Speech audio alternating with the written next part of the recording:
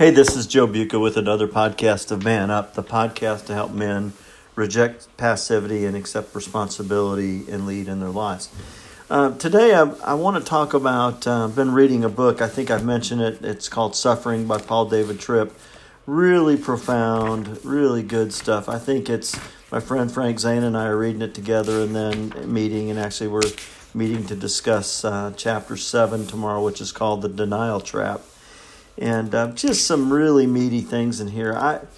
I think every man out there ought to read this book, and actually every Jesus follower ought to read this book. It just has some really interesting perspective, really good, sound biblical perspective in trying to identify just how we suffer, why we suffer, how to cling to God when we suffer.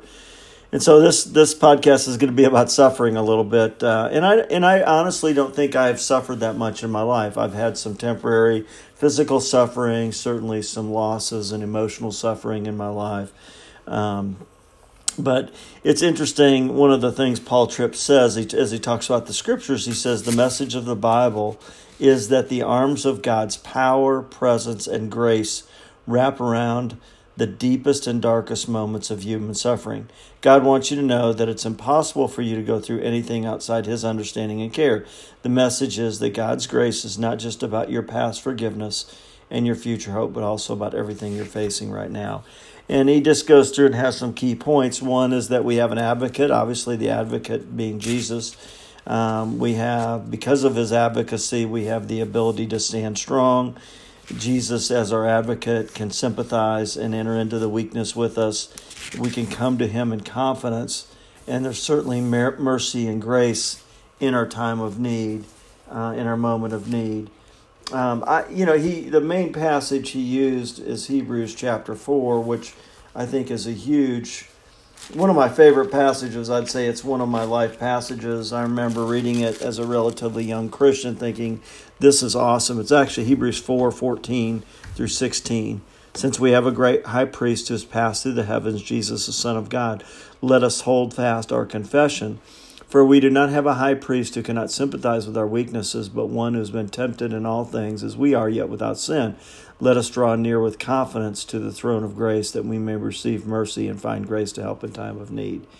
And I just think, again, this chapter on denial is really about the need that we have to, one, know that we have a high priest, Jesus, who has gone through suffering, who struggled, who endured and endured it alone, and yet He can sympathize with our weaknesses, with our struggles, with the things that we're wrestling with.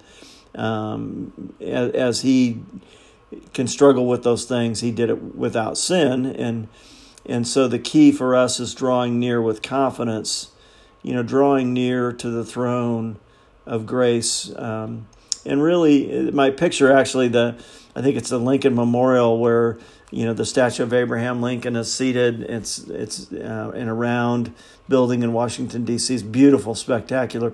We were in there one night, and we went there. Emily and I went there at night, and a young black woman sang the Star Spangled Banner. It was like there was not a dry eye in the house as she sang that song, and it was really powerful. But just the fact that we can come and receive mercy and find grace in our time of need, whatever we need. And so I think it's key for a man in leading and knowing that he's not alone. Obviously, he's not alone because he has other men in his life. But more importantly, he's not alone because Jesus is there with him, enduring it, walking with him, there for him consistently, and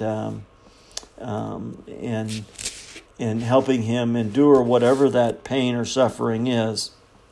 And I think it just the reality that He is our Redeemer and He is our strength and source is really key. And that we can hold on to, we can remember, we can rest, we can abide in our confession that Jesus has conquered sin and death.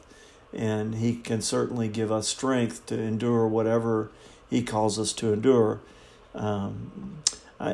it's in 1 Thessalonians that Paul addresses this kind of from a little different point of view. Basically, he says, it's at the end of 1 Thessalonians 5, faithful is he who calls you, and he will bring it to pass. And our pastor, Chuck and Susan Thomas, when we were in Lawrence, Kansas, had a plaque up on their wall. And it was something like this. I don't remember it exactly, but it was in light of this 1 Thessalonians passage 5. If God, as God calls you, he will enable you. So when God calls us to face suffering, when he calls us to face difficulty, when he calls us to face things, whatever he calls you to, he is faithful to provide for you, to endure it. And not just endure it, but to experience him and to connect with him and experience his strength, and even to reflect him in the midst of some very difficult, painful things. Anyway, that's my thought for today. Hopefully this is helpful, and you can integrate it or apply it to your life.